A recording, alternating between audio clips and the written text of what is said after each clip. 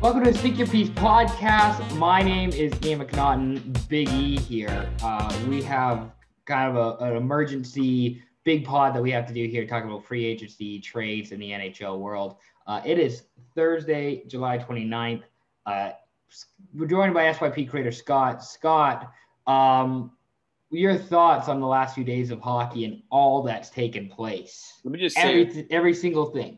It was absolute chaos to start, and I think that's why we're doing this pod. There's a lot to go through, and I honestly don't know where to start, but maybe we can start with we should even branch out further to not just free agency, but also the acquisitions, even leading up from the expansion draft, because that's had a big influence on this whole 2-week kind of period type of thing. I was gonna say, so I can also pull up TSN Trade Tracker now that you think about it, but pretty much, so on this podcast, we've discussed, not you and I, but we had a conversation with Rav and Callum the other day. Pretty much I think we're up to the Sam Reinhart trade. I think that was the last trade that we actually discussed, was Sam Reinhart. Got it. Okay. We're a little bit behind there. But again, we're recording this on Thursday morning. This is also, I think this is one of our earlier podcasts that I think we've our first pod in a long time that we've done before 5 p.m. Oh, probably. I mean, we've done a few in the morning. We did. Remember we were on a boat. Part 1 was around this time. That was a morning pod. The one that came to mind for me was when we podded with Jeremy about Super Bowl and football. Oh yeah, but we had to accommodate for his time schedule. Yes, for his time. So that's why we had to do it that early. So basically, we got the daily face-offs 2021 top 75 free agents in front of us. This article came out before Wednesday, so this is basically a preview of all the top free agents heading into free agent frenzy on Wednesday. Obviously, number one, the most coveted free agent was Dougie Hamilton. He signed with the New Jersey Devils. Gabriel Landeskog was number 2. Philip Grubauer was number 3. Blake Coleman was number 4.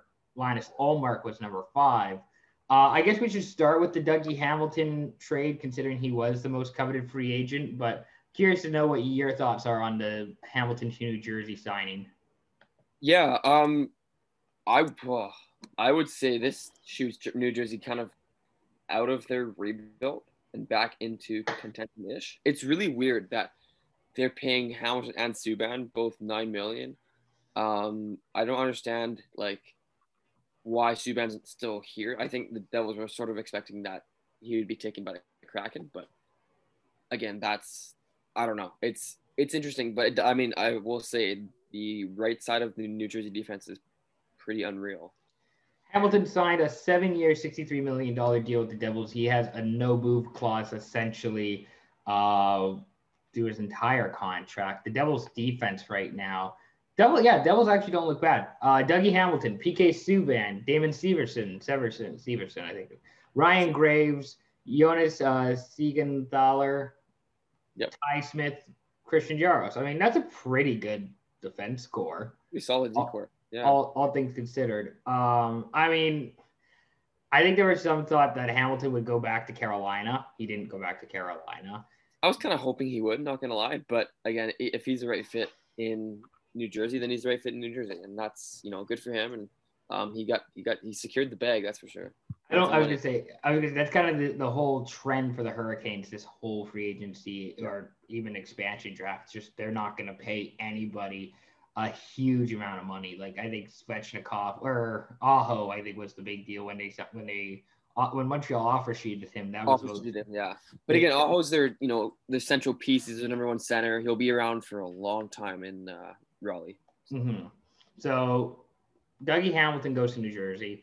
Gabriel Landeskog stays with Colorado. I believe it was 7x7 was that deal. That sounds right. Oh, 8x7, I think. 8x7, yes. I think they actually gave him the extra year. Not surprising. I think there was a little bit of Seattle traction.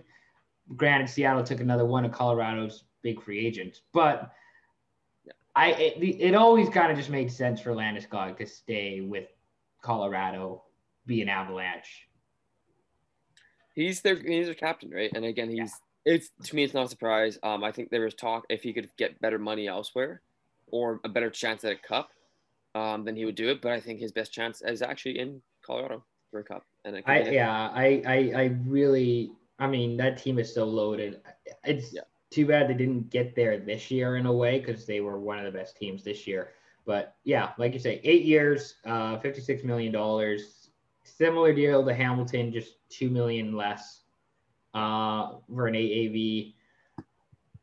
I mean, the Avs are still really good. I know their defense kind of took a little bit of a hit, now because they're having to send out Ryan Graves and they brought in Curtis McDermott to replace him, and their goaltending is going to be a bit shaky possibly next season too. But they have Darcy Kemper now. That was what happened yesterday. Kemper was sent to the Avalanche in exchange for. It was a first-round pick and something else, I think it was. And I think it ended up prospect. That sounds right. Where is it here? I can't. I can't find it. I'll get it. I'll get it here. Stats guy Scott is gonna pull it up here. So, pretty much the two most coveted players signed big deals. One in a new location, one in their old location. Things really start to get interesting at the third spot with Philip Grubauer going to the Seattle Kraken. So Grubauer, he signed a, where is it here? Bill Grubauer signed a 6-year, $35.4 million deal with the Kraken. He has a no trade clause in his first 3 years, and then a modified no trade clause in the last 3 years. Now, what I know about this was that Ron Francis in Seattle was not expecting Grubauer to get to market. For 100%. So, because Seattle in the expansion draft, they took Drieger, they took Vitek Vanacek, who I thought was going to be their pick from Washington anyways. Really good young goalie. And they also took Joey Decord from Ottawa. Now, they signed Grubauer. They didn't think he'd get there, but they signed him, and then they traded Vanacek back to Washington for a second-round pick. Yeah. Yep. I think it was a second or third-round pick. Yeah. The trade was Connor Timmins, who's a defense. Connor Timmins, that's who it is. And a first-round pick for Darcy Kemper for that trade there. So basically, Grubauer goes to Seattle, Vanacek goes back to Washington, and Kemper from Arizona goes to Colorado. Connor Timmins, he might be a top 4 guy in Arizona. Not this year, but he will. Not this year, but he has the potential to be. But it's also because of just how loaded the Colorado D-Corps has been that he hasn't got his probably full opportunity yet. Kind of like the Hayden Fleury situation out in Carolina. He got traded to Anaheim for Yanni Hakanpää and I believe. But it just point is like he wasn't doing anything because he was behind so many good defensemen in Carolina. Now he's got a good role in Anaheim, but now Seattle because the Kraken drafted him, and good pick on the Kraken's part if you ask me. Well, it's fascinating. So Grubauer is now going to be the starting goalie for Seattle, and then Drieger is kind of like the 1B, who he's got $3.5 million due to him over the next 3 years. Here's the thing. I'm going to get into it now. Seattle's making the playoffs, I think, this season. I think the Kraken have one of the best defensive cores in the entire league. Yep. They probably have one of the best trios of goalies in the entire league. And I think it's probably going to be a boring team to a certain extent, considering there's not a lot of scoring options on the team right now. Right. But this team is going to grind and play good defensive hockey for 82 games to get into the playoffs. That's my hot take with Seattle. I think they are better with the Grubauer signing than before the Grubauer signing. I agree with you there too. But do you think Beniers is going to play right out of the gate? Probably not right out of the gate. He might. I don't see it happening, but he might. He might play his college season and then come and play in the playoffs. You thinking? Yeah, that's what I think would happen, is that he just plays either another year at Michigan, or I don't know if there's like a CHL rights for him. The Kraken are splitting their AHL team with Florida, so it's the Charlotte Checkers Right. are Seattle's AHL team. So they're splitting it with Florida. So he probably doesn't need to be the guy that goes to the AHL team as well. But Meniers, I'm sure he'll slide in somewhere at some point with Seattle this upcoming year. I mean, he should play in Michigan this year because of how good they are going to be, especially with him. But it seemed like after that. Yeah. I was gonna say it seemed like every draft prospect was either went to the University of Michigan or played in Europe. Yeah, pretty much. That's all you can. I think the top CHL prospect or pick was Dylan Gunther, I believe. That sounds right. That was properly playing in the CHL. No, McTavish, sorry. McTavish. Yeah, McTavish, your boy Mason McTavish, who you're already forgetting. So that's Grubauer at 3. Do you have any thoughts on the Grubauer deal, or it's? I like it. Standard high level starting goal. He's not elite, but he's high level starter. I would say 6x6 is good, or about 6x6 is good. He's gonna be the starter in Seattle for a while here. I can't imagine, especially with a no trade clause, that he wouldn't be the starter. Number 4 on Frank Seravalli's list is Blake Coleman, who signs with the Calgary Flames. It's so it's a 6-year deal with a $29.4 million value. So he's got an AAV of 4.9 until the year 2027. I like Coleman. I hate that contract. It's gonna bite Calgary in the ass in a couple of years, not gonna lie.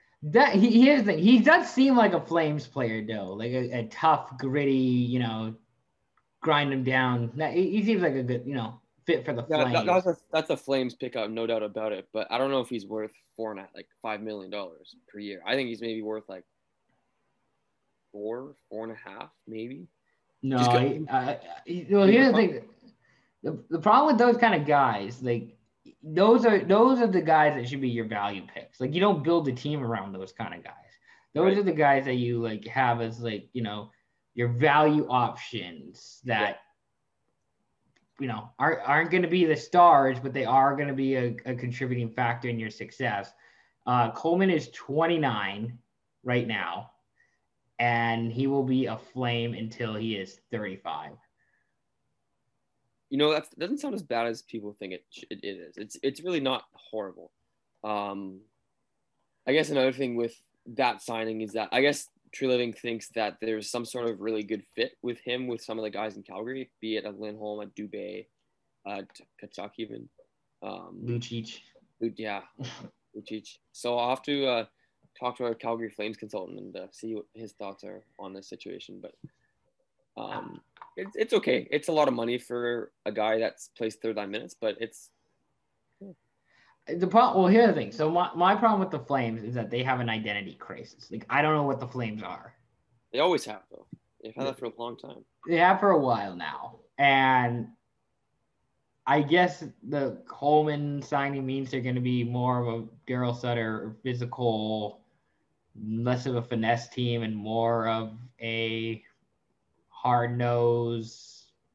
I don't know what to make of it. Well, if that's the case, then Gaudreau should be gone, or should go by the end of this offseason. But that's a whole other conversation. That's another conversation. Also on the list, rounding out the top 5, is Linus Ullmark, former Buffalo Sabres netminder.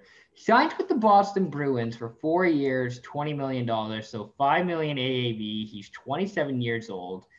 I think the Bruins were one of the winners of free agent frenzy. Oh, the Bruins definitely won free agency. Are you kidding? Yeah, that's a really good deal, I think, for Boston to get a 1B, maybe 1A option with Tuukka Rask. Yeah, no doubt about that. And because Yaroslav Halak went to Knox, I believe.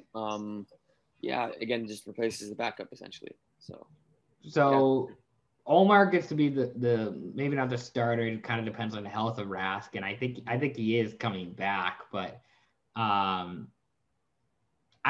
really like that sign. That's a really good signing, I think, for the Bruins to get a quality netminder for the next 4 years who they can, not maybe plug and play, but they can at least just like, here's our goalie. We'll go with him. We'll ride with him for a little bit and see how it goes. Because he can probably start 40, 45 games for them next season.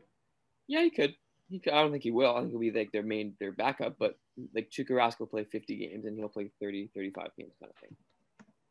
Like the sounds of that. All right, number 6 on this list, Tyson Barrie. So now we can get into our Oilers conversation here. So Tyson Barrie signs a 3-year, $13.5 million contract, a $4.5 million AAV. Here's the thing. I like Barrie. I think he's a fine defenseman. I think you know what you're getting with Tyson Barrie. Yeah. But the Oilers defense is no es bueno. I think the Oilers defense is not great. You've made that very clear. But tell us your hot take that you told me earlier. So my hot take, I've been workshopping this a little bit. I think the Oilers are missing the playoffs this season. Here's the thing. The Oilers are missing the playoffs somehow in a weak Pacific. Their defense, not good. I think their defense will struggle quite a bit this upcoming season. Mike Smith, I'm just going off the law of averages. I think Mike Smith is going to struggle, and probably Mikko Koskinen is going to struggle next season as well. I think they'll score a whole bunch of goals for the most part because they have a bunch of new forwards that they're bringing in. Yeah. But so the Oilers right now, let me pull this up. The Oilers right now, according to Cap Friendly, have $1.2 million in current cap space. Okay. And they still haven't signed Kyler Yamamoto and Warren Foegele, who they just acquired yesterday for Ethan Bear. Ken Holland is running this fucking team like he ran the 2010 Red Wings. And they are this is the start of the decline. McDavid and Draisaitl are going to be out here in like a few years because this team is going to be so ass and so dog shit. And it starts with missing the playoffs this year. I would love to hear that just 5-second clip of you saying that to backfire on you. And it totally could. Like it totally could. This is me really going out here and really branching out by saying that they're going to miss the playoffs this year. But I just don't see it with their defense. And it's like the complete opposite of Seattle, where Seattle will struggle scoring, but they'll be really good defensively. They'll be really good in net. And Edmonton, I am very concerned about their defense and their goaltending coming up this season. And that's no offense to Tyson Barrie. I don't mind Tyson Barrie as the player. He obviously, you know what you're getting with Tyson Barrie. He will score a whole bunch of points. He will be an offensive threat, but he is not going to help out a lot on the back end. Same with Cody Ceci. I just don't see it. What do you think about Tyson Barrie? What do you think about the Oilers? You can be more positive than I can, I'm sure. I definitely can. Yeah, Ian, you're pretty low on the Oilers. Not gonna lie. I think the Oilers make a playoff, but that's more of a byproduct of the division they're playing in versus them actually being that good. I guess the Oilers are I guess Ken Holland. Ken Holland's banking on same performance from Mike Smith. He's banking on Ceci and Barrie and Bouchard to all step up and be what they need to be. They need to be good. I think the Bouchard influence is going to be big. He better play this year because he was good. He was really effective last year, and no reason why he shouldn't play. The Oilers forward core just got a whole lot better, and Bear's defensive, but Bear's gone. Fogel's in. I like Foegele. He's a good fit, and he'll be a big kind of two-way checking third line guy. I like the fit. Zach Hyman instantly makes that team better. Like that. I like it. I think the Oilers make the playoffs, but it'll be tight. It'll be between them and maybe the Flames or the Kings for the last playoff spot, but they'll make the playoffs. That's our Tyson Barrie Edmonton Oilers conversation. Let's throw it over to another Pacific team, I should say. Phillip Danault and the LA Kings agreed to a 6-year, was it 35? I'm just pulling it up now. Where is he? Basically, he signs with the Kings after being with Montreal. And I can't seem to find it for whatever reason. Come on. There it is. All right. 6 years, $33 million. He has an AAV of $5.5 million with the Kings. They just have every center in the world, apparently, in LA, which is good because apparently centers are useful. How do you see the Danault signing working out for the Kings and Danault? I think Danault wanted to be part of a young team and a team that was on the up, and I think the Kings are very well on the up. I don't know. He should have gone to their neighbors in Orange County, but that's just my opinion.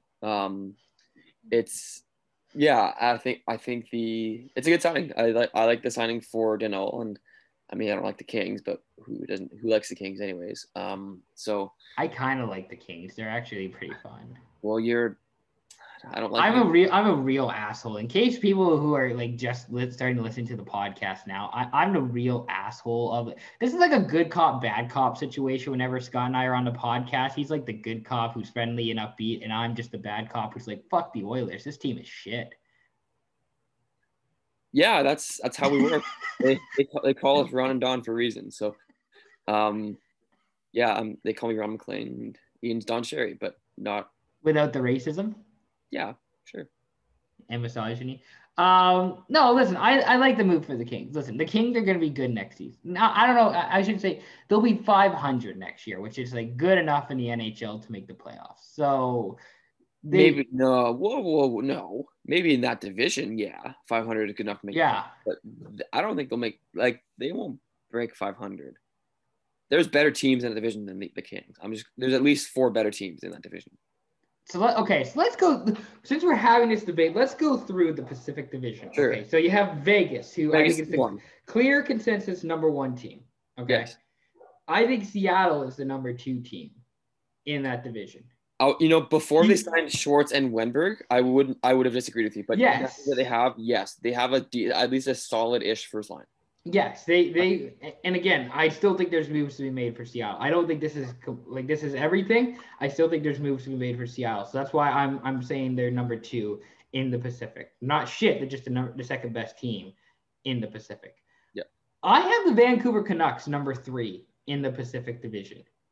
I don't disagree with that. I actually don't. I think I'm with you there. Yeah. I think Demko, if you can rely, listen, I think the forward, Petey especially, will bounce back. I think Petey will bounce back this upcoming season. Probably Besser will bounce back.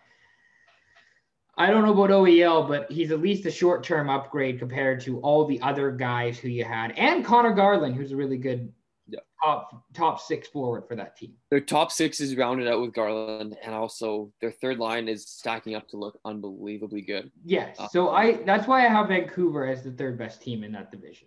Okay, the 4th best team, for my money, is the LA Kings, because I believe that the Kings, with all the young prospects that they have, they still have a fair bit of cap space. I don't know what the Jonathan Quick, Cal Peterson situation is going to be like in net next year, but I'm willing to put money on the Kings making the playoff. I think that should be our SYP bet for next year. I have the Kings making the playoffs. Seattle, I don't know how do we do this, but like $10 that the Kings make the playoffs and another 10 that the Oilers miss. Okay. Like a parlay, pretty much. Yeah, I don't know how we do that because I don't have my Ducks in here, so I'd want to put money in my well, your Ducks are going to be with San Jose in the basement next season, okay? Yeah, okay. Like, I'm sorry to tell you this. I'm sorry to break this news for you. They'll be better than the Sharks, but they won't make the playoffs. Yeah, it'll be interesting to see if they're better than the Sharks. As long as John Gibson's in that, they're not going to finish the last. Can I just say the team that I have the least amount of faith in right now is Calgary. I just don't know what their identity is. I just don't know who they like.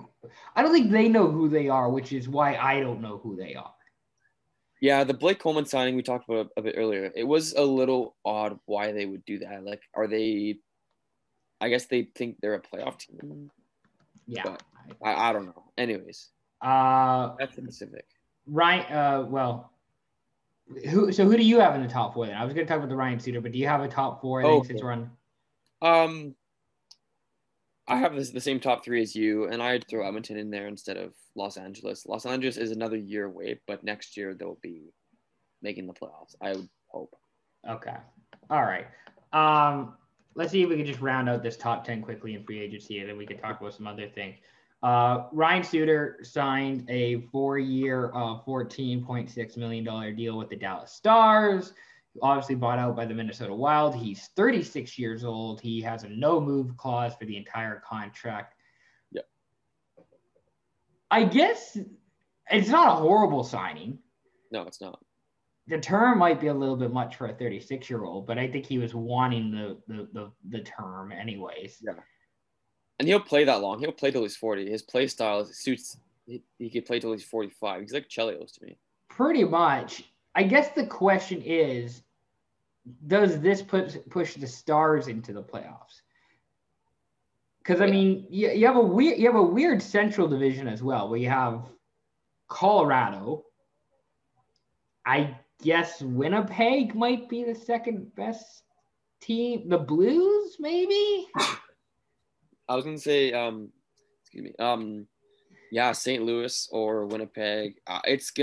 The Central is gonna be an absolute mess, and I can make an argument for the Blackhawks being in the playoff picture. Yeah, I don't think it's a great argument, but I think you could make the argument that the argument's Blackhawks, there. Yeah. I think that's a fine signing for Dallas, Ryan Suter for 4 years. I like it. He's going to play third. I mean, he's not going to have to much minutes like he used to in Minnesota because, again, you look, there's all the guys. There's Heiskanen, there's Klingberg, there's Lindell as well, who's there.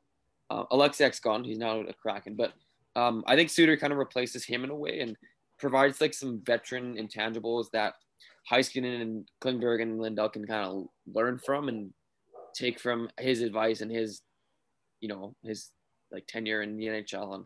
And he's a good third pairing deep. I like it.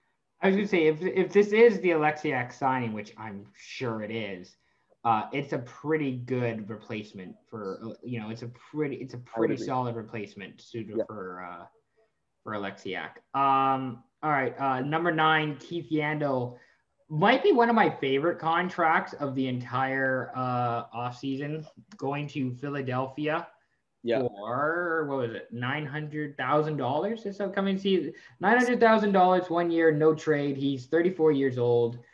It's a steal. It's a steal. It's kind of like a bet on yourself kind of contract. Like he's, in a way, he's going to Philly, and wow, that Flyers decor is looking pretty good, I must say.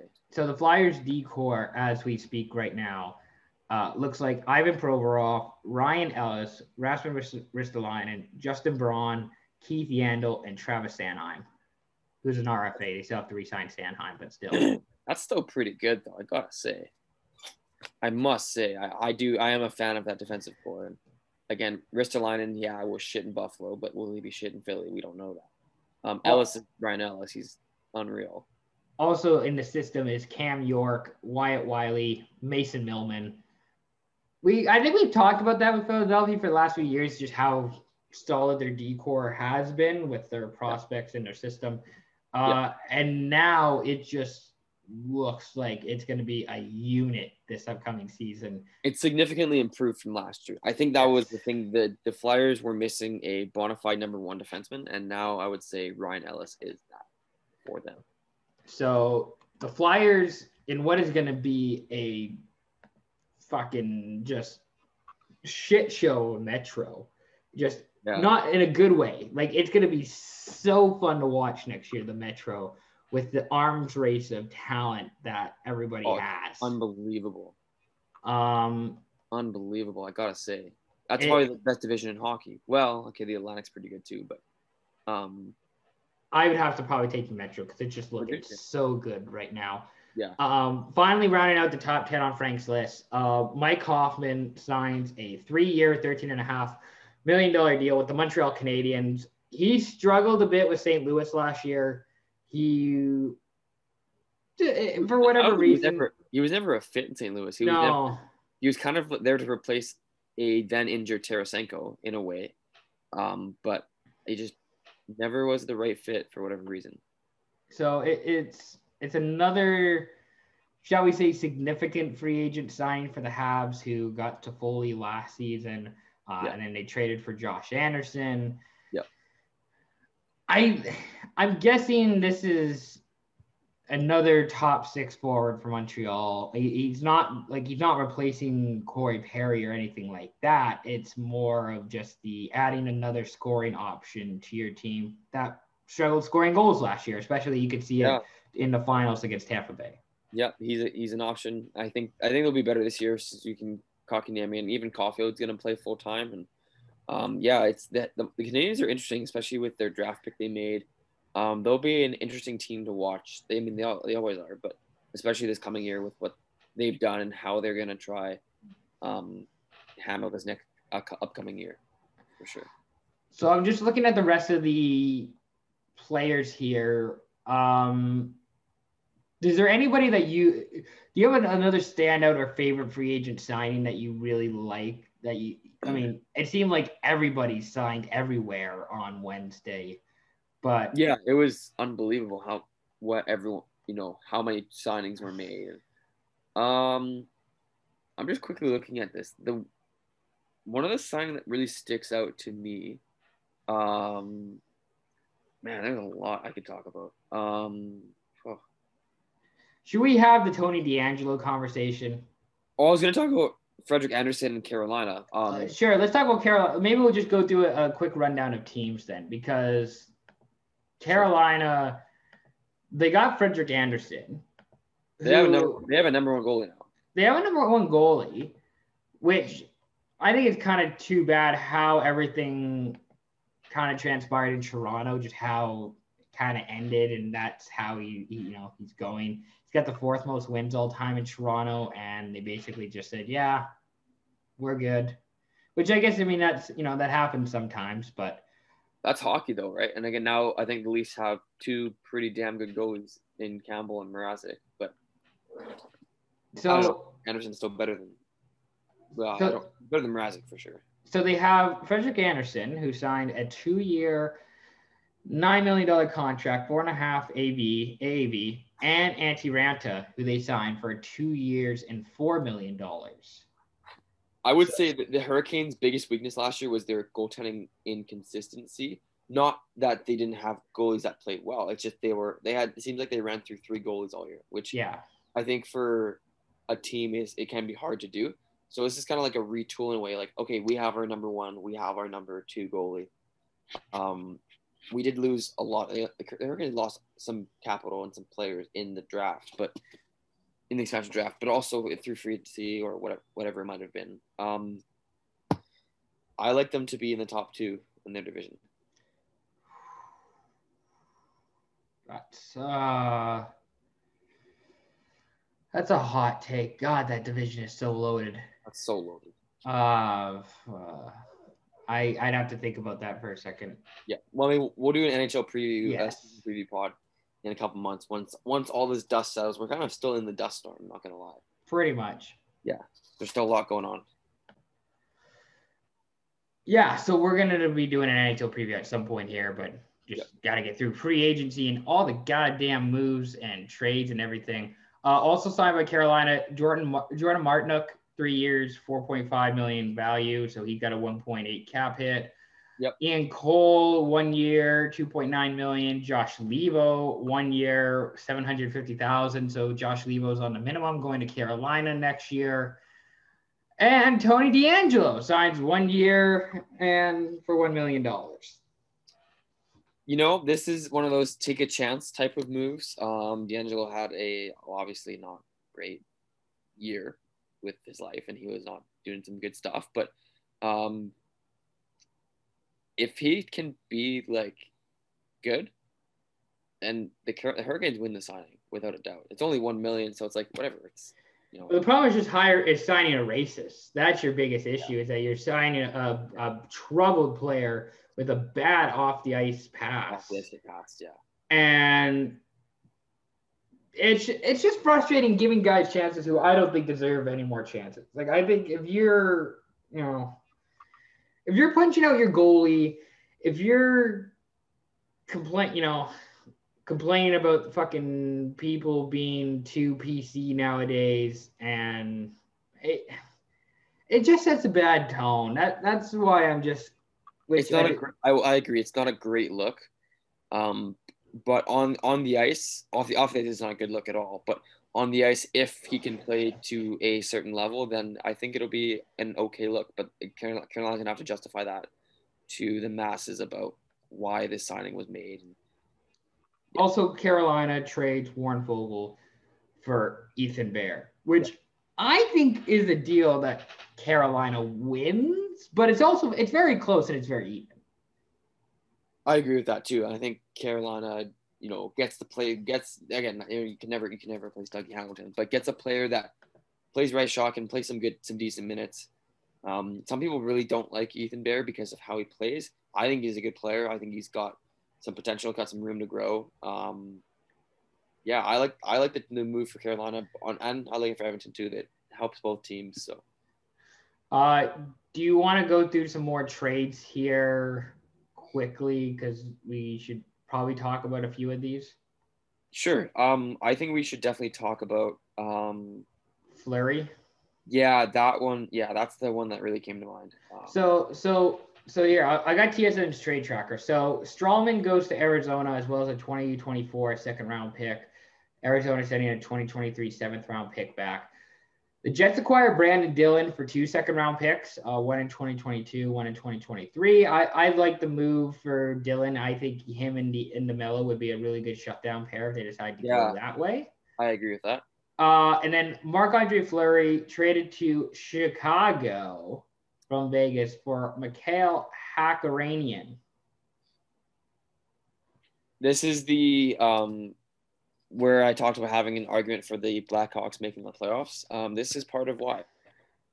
Fleury, albeit I don't think he's happy leaving Vegas, and I wouldn't be either because he was kind of the heart and soul of that team for their whole existence, essentially. Hockey's a business, and Fleury's old, and he's making a lot of money, and they have Robin Lehner there, who's pretty damn good himself. So I don't like the move. If I'm Fleury or if I'm Vegas, I think Fleury's a golden knight for the rest of his career, hopefully. But again, that's just not how it's going to be. Damn. Yeah. What are the odds that Fleury just retires? That he's just like, fuck it, I don't want to play for Chicago. I don't want to play for this organization. I don't want to be here. They're greater now than they were last, like, a couple months ago.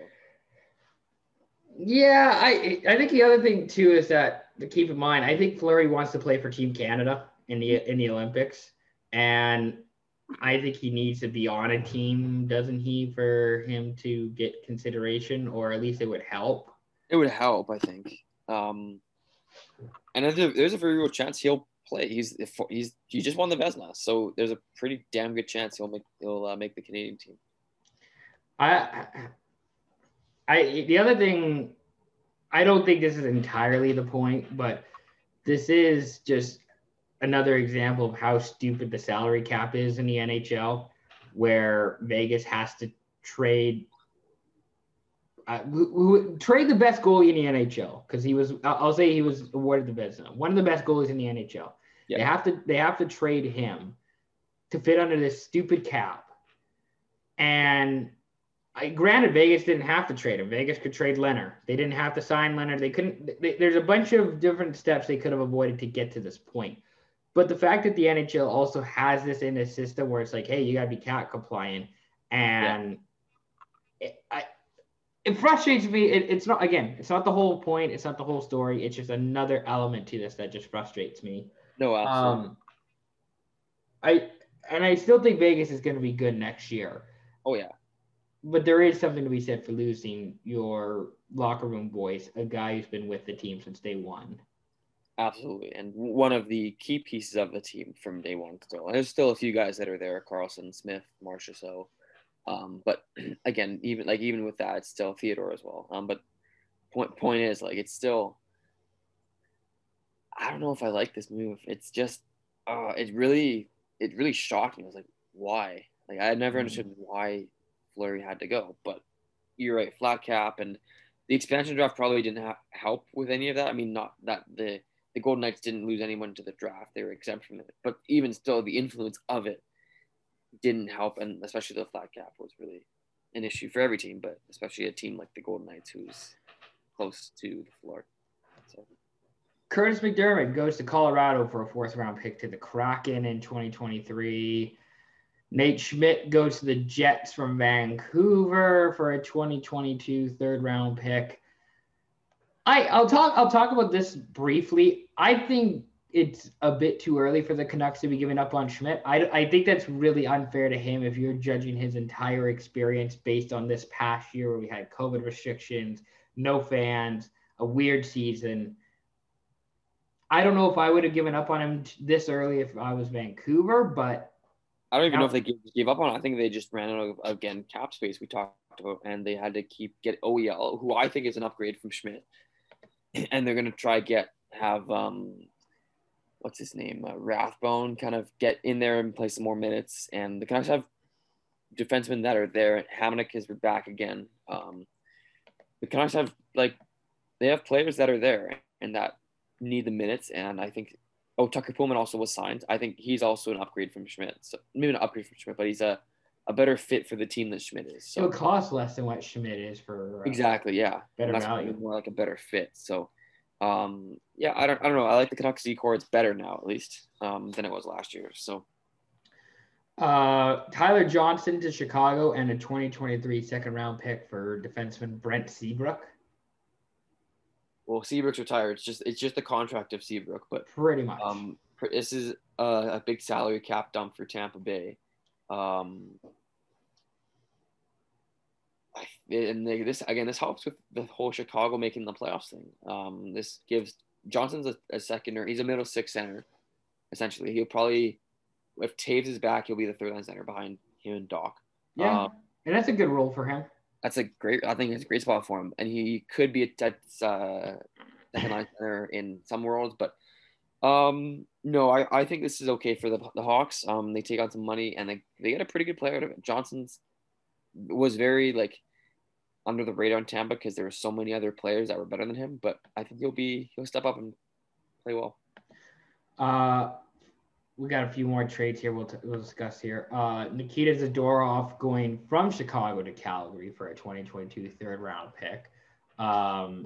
Amazing that Calgary wanted to give up an asset to acquire Nikita Zadorov. Yeah, especially an asset like a 3rd-round pick. Yeah, it's fine. It's a fine move. I don't have any complaints or issues with it. Of getting Dadonov to Vegas for Nick Holden and a 2022 3rd-round pick.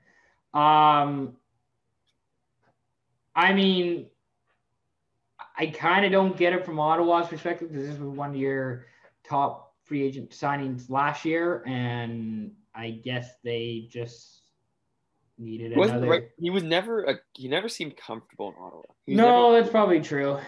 I think Nick Holden's a good upgrade on defense.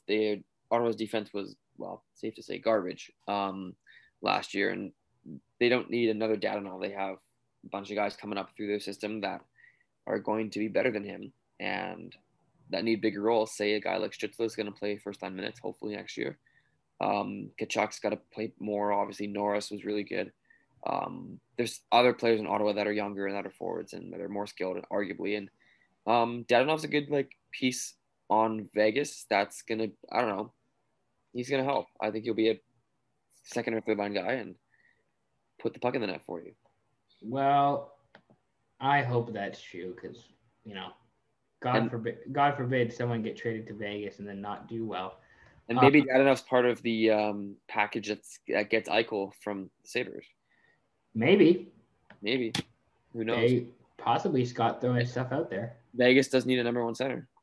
Buffalo Sabres, New Jersey Devils. The Sabres acquire Will Butcher and a 2022 5th-round pick for future considerations. This was also a bit of a cap done considering I think Butcher makes $3-4 million.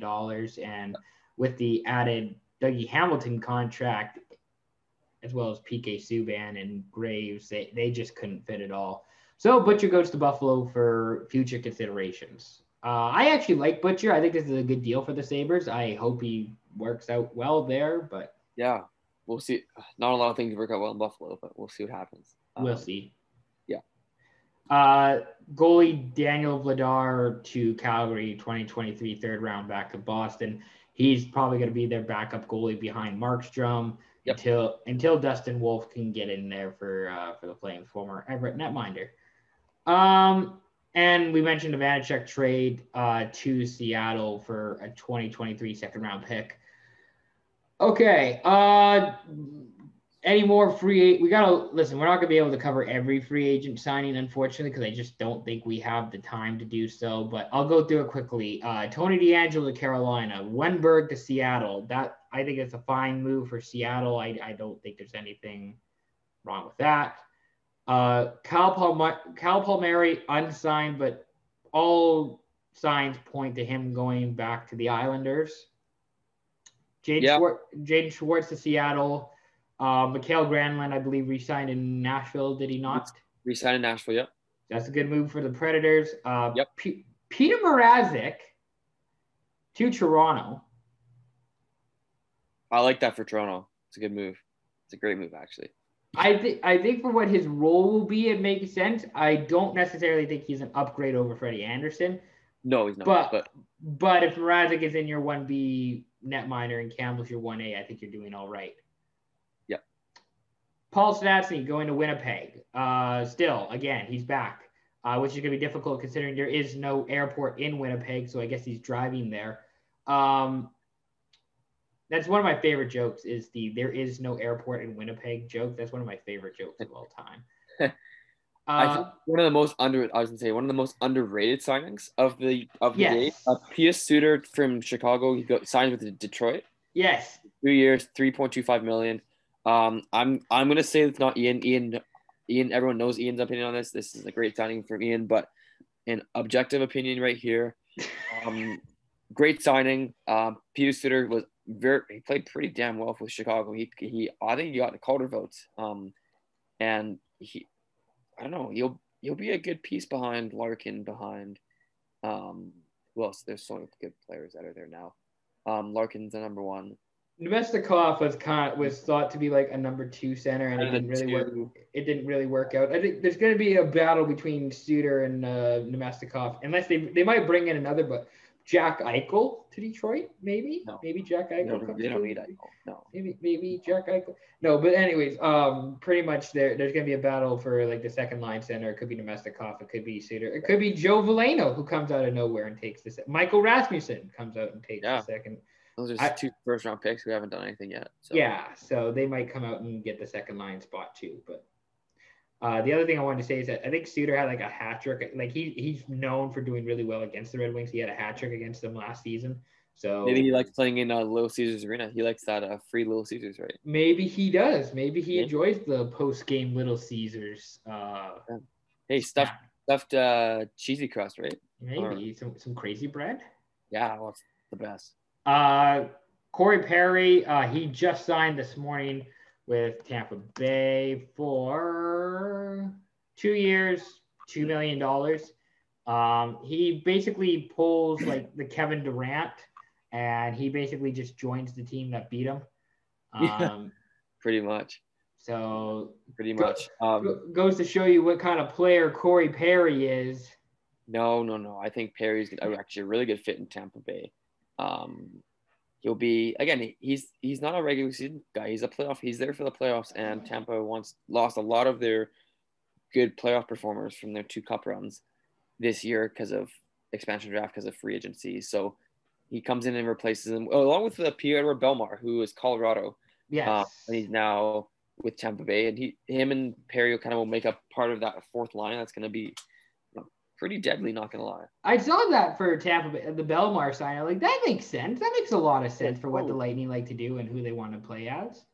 Especially with all their off-season subtractions from Gord to Johnson to Savard, who they lost to Montreal. Yes, that was the next guy I was going to bring up. But. Yeah, so there's a few guys they lost, but again, they're doing their best to keep the core intact, including Braden Point, who just signed 5 years, $9.5 million per year.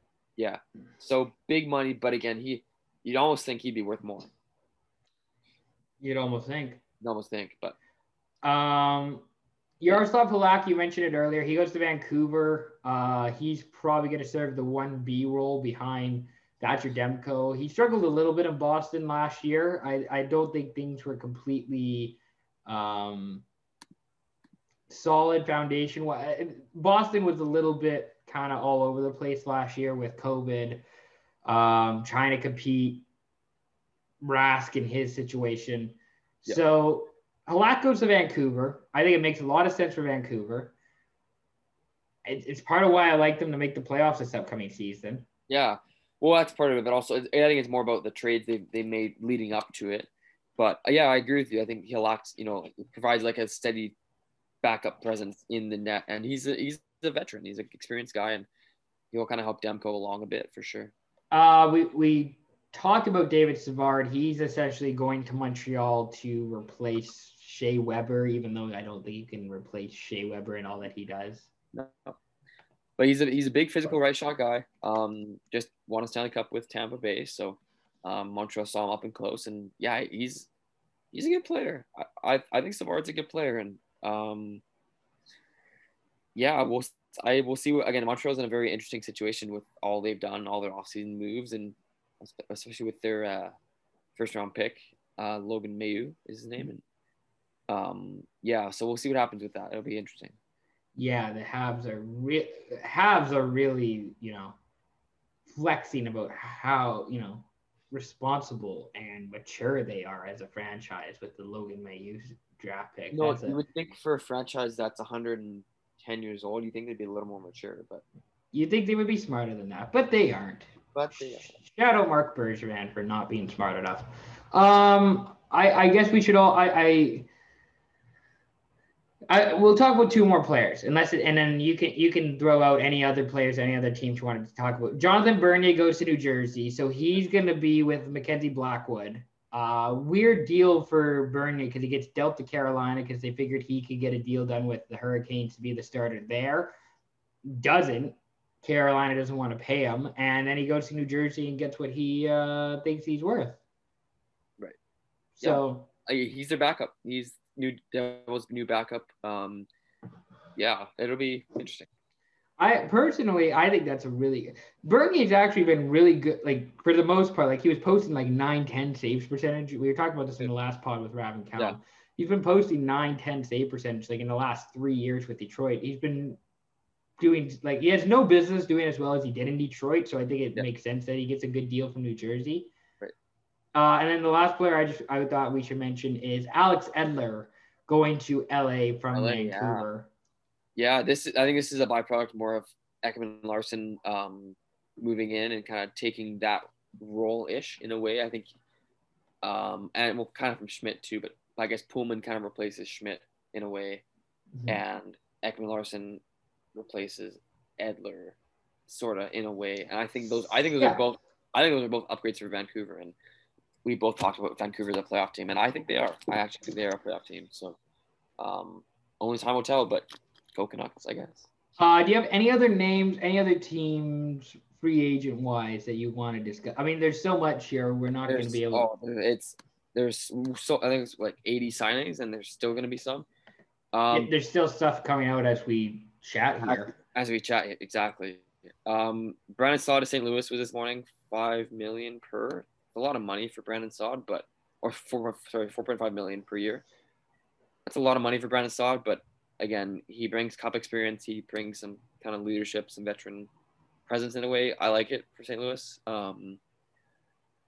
They're a weird team. Like I compared them on the last podcast to like the Philadelphia Eagles because the Eagles won the Super Bowl, and then since they won that Super Bowl, it's kind of just been like a slow but steady just decline.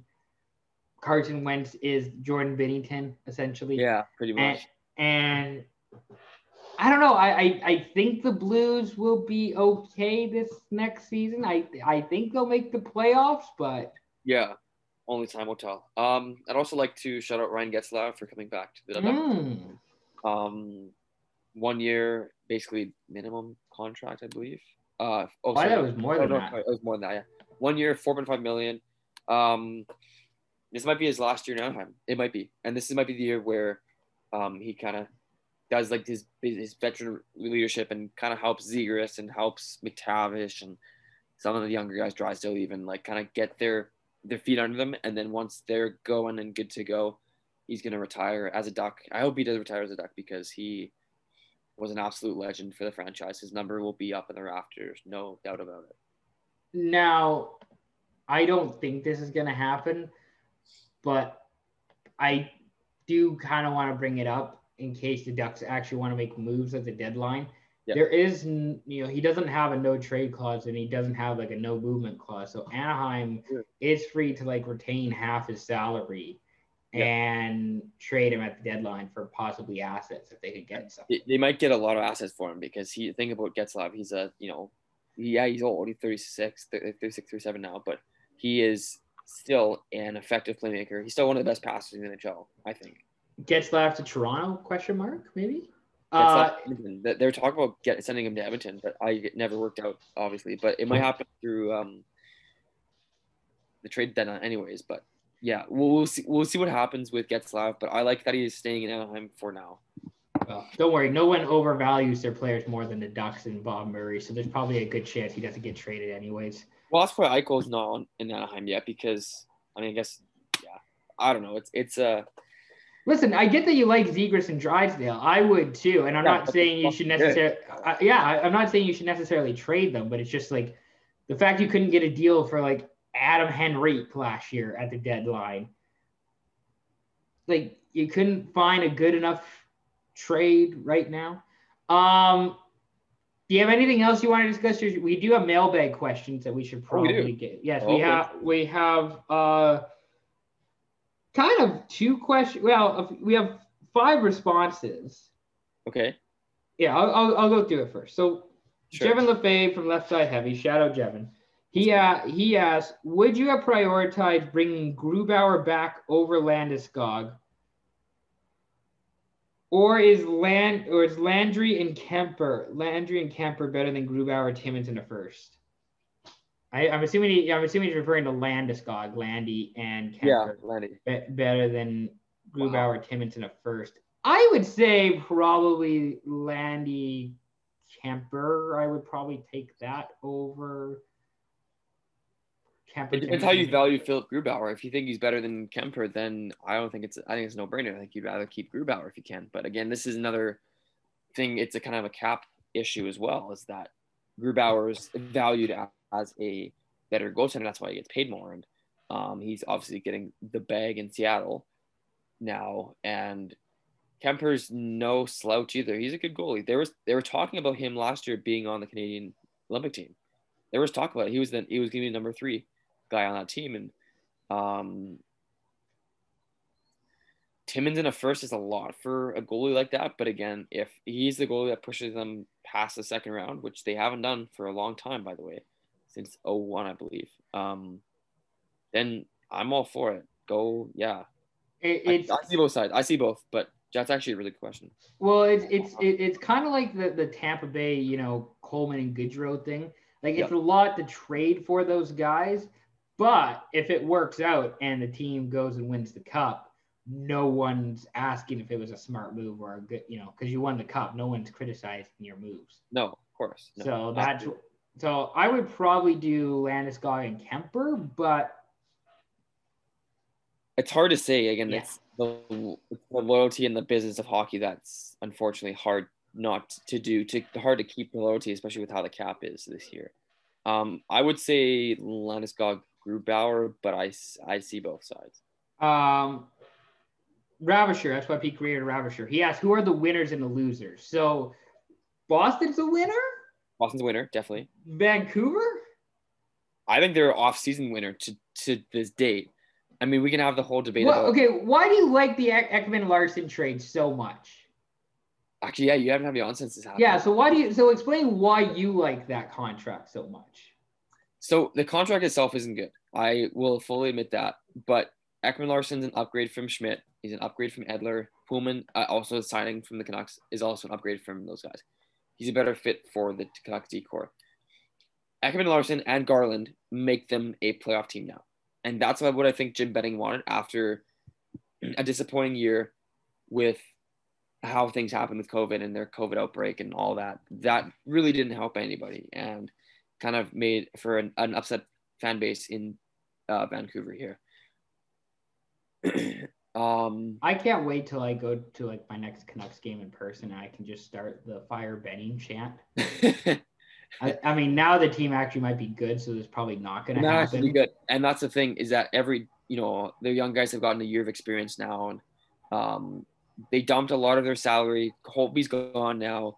They dumped Beagle, Louis Eriksson finally. Virtanen's gone. Virtanen's gone too, which is good. Apparently, it was only hockey reasons, not anything off the ice as to why he was let go. I mean, I think it would have happened that he was going to get let go anyways, but he still wasn't that good of a player. He wasn't effective. No, he was not. No, he is not. He's still not an effective player. Still not an effective player. The Canucks are instantly better, and especially if guys like Podkolzin and Hoglander step in and really make an impact. Canucks are a playoff team, and you never know what they can do in the playoffs. You saw they took Vegas to 7 games. You never know what they can do, right? A Hoglander Bo Garland line would be a really fun line to watch this upcoming season. Same with the Hoglander, Dickinson, and Podkolzin line. That'd be one of the best third lines in the NHL. I don't know if there's another winner I have off the top. Boston comes to mind. Vancouver did okay. I'd say New Jersey's almost a winner. New Jersey's probably a winner because they got the best player and they got him for about market value. Yep, I'd agree with that. Philadelphia too. You could argue they were more of an off-season winner, but I don't like the Ristolainen. The fact that you give up a first round pick for Ristolainen, that might be like one of the. But if Ristolainen plays better in a new situation, which he might, again, But you don't need to give up a first rounder for him. You don't need to give up a first round pick for Ristolainen. There's no need. It's the price for a right shot D-man who can put points on the board, right? That's the price. That's the price for like a guy like him, a right shot defenseman, right? They're hard to come by, and a guy that's big like him that can play physical minutes, play some minutes, and also score. You don't find that very often. That's why first round picks are the price for a player like him. As a losing team, Edmonton a little bit. Carolina, I'd say Carolina. Carolina's definitely a losing team. Yeah. Toronto. I mean, they didn't really do a whole lot, but right. There weren't many losers in this. Everyone kind of got what they wanted in a way. I don't really have any like. Maybe there wasn't anybody who outside of like Edmonton who all their moves I've been questioning. As a loser, I think it's the Oilers who might be the Flames maybe. And maybe yeah. I would say not a loser or winner, but like a wild card could go either way. Is Chicago. Yeah. Especially with their Seth Jones signing, and Caleb Jones obviously is there, and both Docs, Kirby and Colton are both Blackhawks now, but I don't know. Chicago could be like the second place team in the Central, and they could be like 8 or 7. Yeah, they could be last. We'll see what happens, but they'll be a team I'm keeping an eye on for sure. I kind of like the same with Seattle. I think Seattle they won free agency because they got the best goalie available, but I agree. Yeah. I think Seattle did really well. Ravisher asks, did Jim Benning kill it? I don't know if he killed it, but he made his team better. He made his team better. That's all I'm going to say about that. Yeah. He's pushing all of his issues and problems down the line, which is smart because then he won't be with the team anymore. So that's a smart GM is to put his all of his past responsibilities and failures onto the next guy. I mean, he had to kind of clean up the mess Mike Gillis made before him. So it's like. But all those signings were his fault anyways. Like all the Beagle and fucking Michelle and Erickson. Sure, but I'm just saying before that, he had to deal up with the aftermath of Mike Gillis and when he left. So he's kind of doing like the whole like second round of cleaning shit up. Yeah. He brought in Schmidt. Yeah. He brought in fucking Roussel, Erickson. He brought in all those guys. And now he's like, something is wrong here. It's like, did I show you that hot dog sketch that I think you should leave one, where he drove his hot dog car into the clothing shop and he's just like, we're all trying to find the guy who did this. And it's the guy wearing the hot dog costume. Like, that's Jim Benny's like, we're trying to figure out who screwed up the Canucks. It's just like, it's you. It's clearly you. You didn't show me that one, but you showed me Okay. Coffin Flops, which is really funny. So Coffin Flops rocks. I love Coffin Flops. Yeah. Ian's very high on the show. I think you should leave. It's a Netflix show, right? Yes, it's a Netflix sketch comedy show, and they're trying to say that Coffin Flops isn't a show, and it just rocks.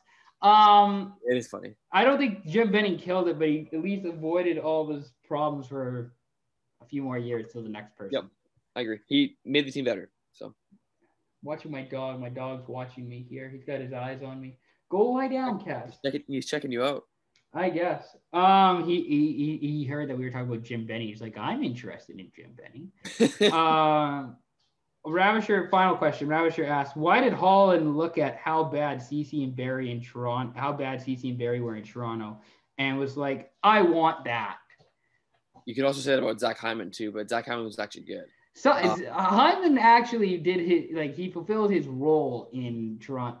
The problem also, I think Barry was okay in Toronto. The problem is just his expectations were way too high because of the fact it's Toronto and he was a part of the Kadri trade, which didn't help.